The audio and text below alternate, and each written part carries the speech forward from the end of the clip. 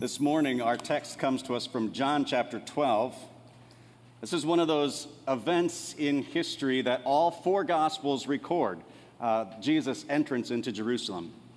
So this is John's take on it. The next day, the large crowd that had come to the feast heard that Jesus was coming to Jerusalem. So they took branches of palm trees and went out to meet him, crying, "Hosanna! Blessed is he who comes in the name of the Lord, even the King of Israel." And Jesus found a young donkey and sat on it, just as it is written, "Fear not, daughter of Zion. Behold, your king is coming, sitting on a donkey's colt." His disciples did not understand these things at first, but when Jesus was glorified, then they remembered that the things that had been written about him and had been done to him. The crowd that had been with him when he called Lazarus out of the tomb and raised him from the dead continued to bear witness. The reason why the crowd went to meet him was that they had heard he had done this sign. So the Pharisees said to one another, "You see that you are gaining nothing. Look, the world has gone after him." Now, this is a very well-known text. This is a very well-known historical account. And in this particular reading we have today, there's no red letters. What I mean by that is, in some Bibles, the red letters are the words of Jesus that are meant to bring that extra to your attention. But in this text, Jesus is silent. But what he doesn't say speaks volumes. And this focus is entirely on the crowd, the people who have gathered together in Jerusalem for the Passover event and also to see Jesus. So in general crowd details, there are Jews that have traveled from all over to Jerusalem. This is a pilgrimage kind of time for the event of Passover. Somewhere between 200,000 people and 2.7 million. That's a big discrepancy, I understand. But scholars are not really sure. It's probably somewhere in between.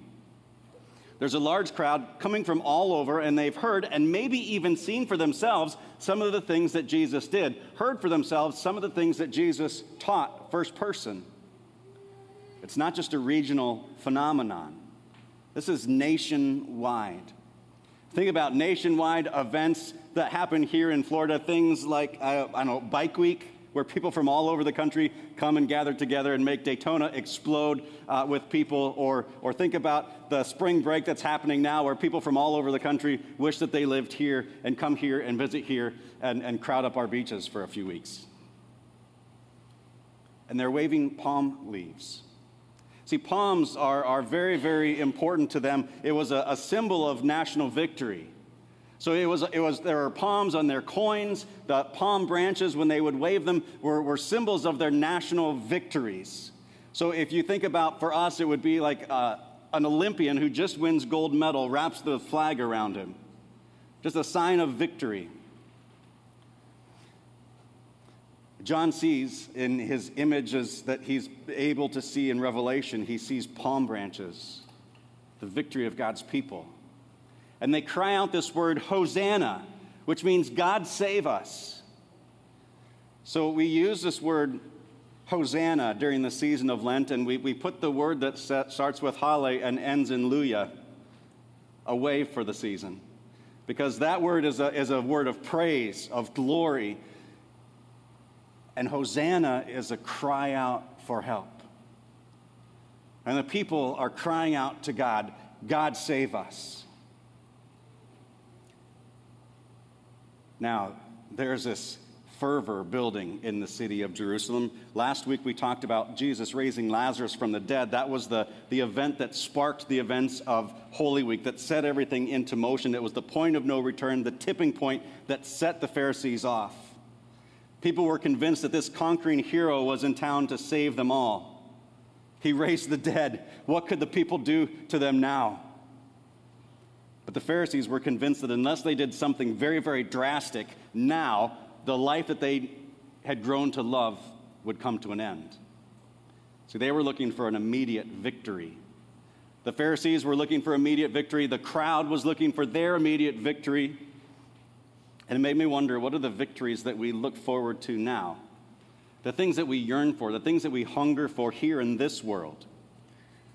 Right? Maybe that's a healthy family. that's close in proximity and close in hearts?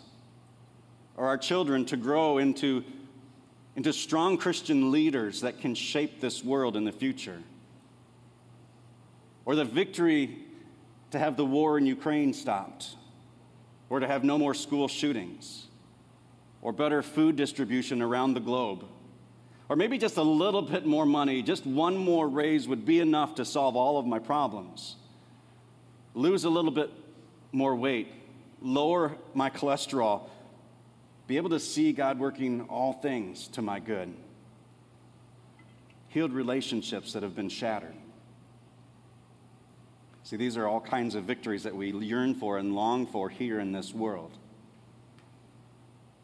Now, all through Lent, we've been talking about 4 particular people who interacted with Jesus and had their lives radically changed. I'd like you to imagine those 4 people, and that was the man born blind, the woman at the well, Lazarus himself, right, and Nicodemus at the very beginning, all present in this city, all present in and among that crowd, witnessing Jesus come in.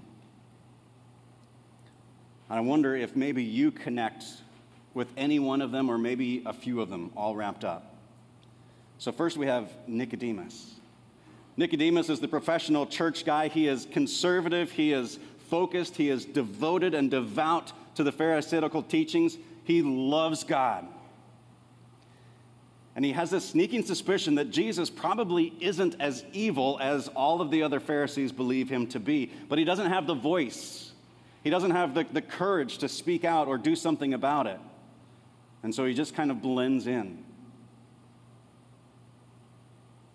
I wonder, it's kind of easy sometimes for us to maybe identify with Nicodemus, that good church-going kind of person. And after all, we belong to the Lutheran Church Missouri Synod, which that's the perfect synod, right? Because we believe and teach and confess the exact right things all the time, 100% of the time. Probably not, but we like to think so. After all, we've got it right, and everybody else, they just need to catch up.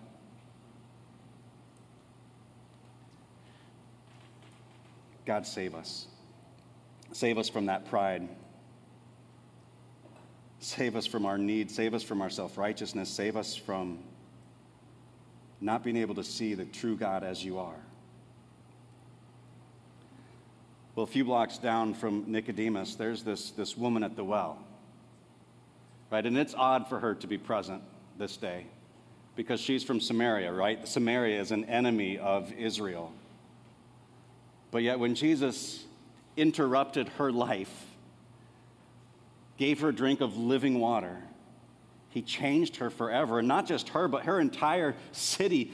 Many came to know Jesus as the Son of God, the Messiah, the one who would change everything. And I imagine that she is so emboldened by that encounter with Jesus that she, a foreigner, an alien, an enemy of Israel, is present, shouting, "Hosanna, God save us." This was a woman of ill repute, of multiple marriages that were broken and failed, cohabitating with somebody who wasn't her husband. Sometimes we get so caught up in all of our addictions, all of our struggles, all of our hurts, and all of our pains, we can just swirl into that toilet bowl of emotion and just think so low of ourselves. To the people like the woman at the well, to the people like me who just cry out to God, "God save us. Hosanna, God save us." How could God care to stoop so low as to bring forgiveness and healing to someone like me and someone like you? And yet he does. That's exactly what he does and who he is. To bring total and complete healing of your soul. But then we have the man born blind, right? And he was blind physically, and everybody else around him was blind spiritually speaking. And we can be blind spiritually so many times as we look to everything other than God to be our answer, to be the source of our joy, of our hope, of our security, to think like we've got it all figured out, this life thing. But in reality, we don't see it. We don't fully understand. And for people spiritually blind, we cry out, Hosanna, God, save us from our blindness. Open up our minds, allow us to understand who you are and what you do and who you want us to be in your kingdom. Empower us. Help us understand. Help us have your wisdom. It may look foolish to the world, but I want your wisdom, God.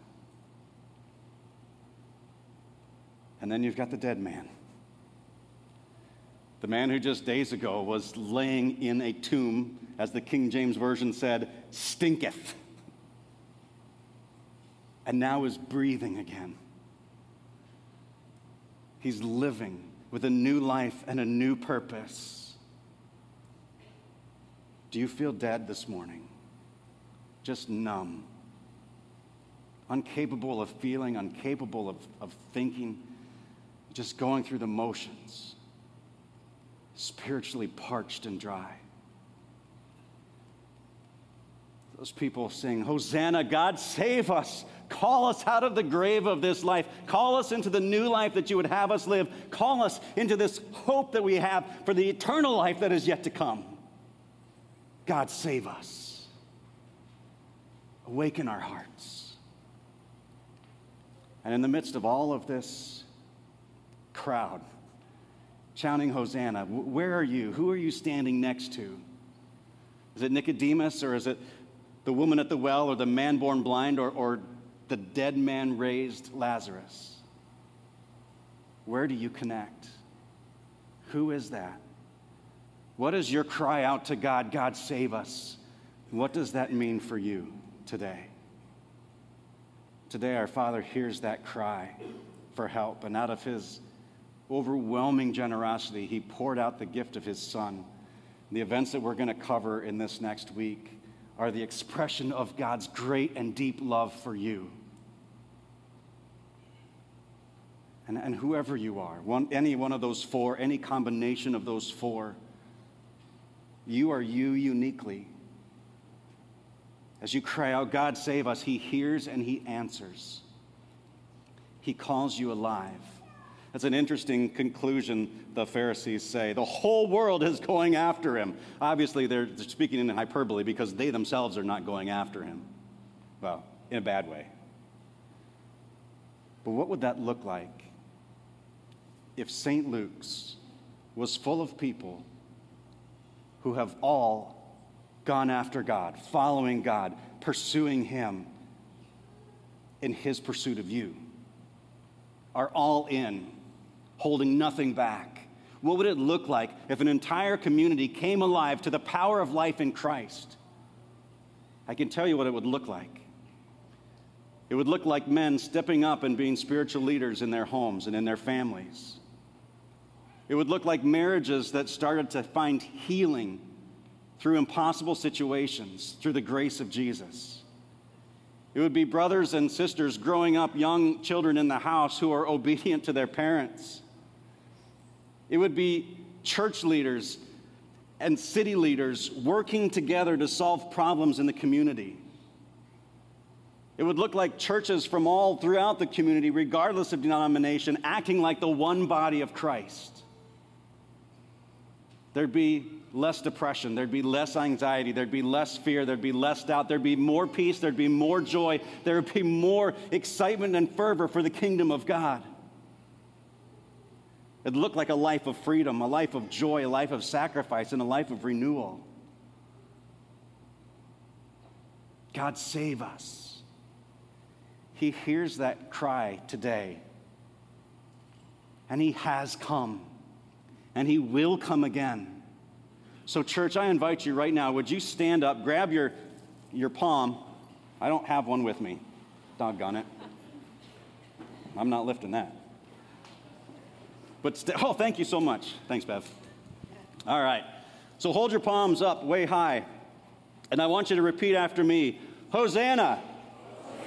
Hosanna. Hosanna. Hosanna. Hosanna in the highest. Hosanna in the highest. God save us. God save us. He has. Amen.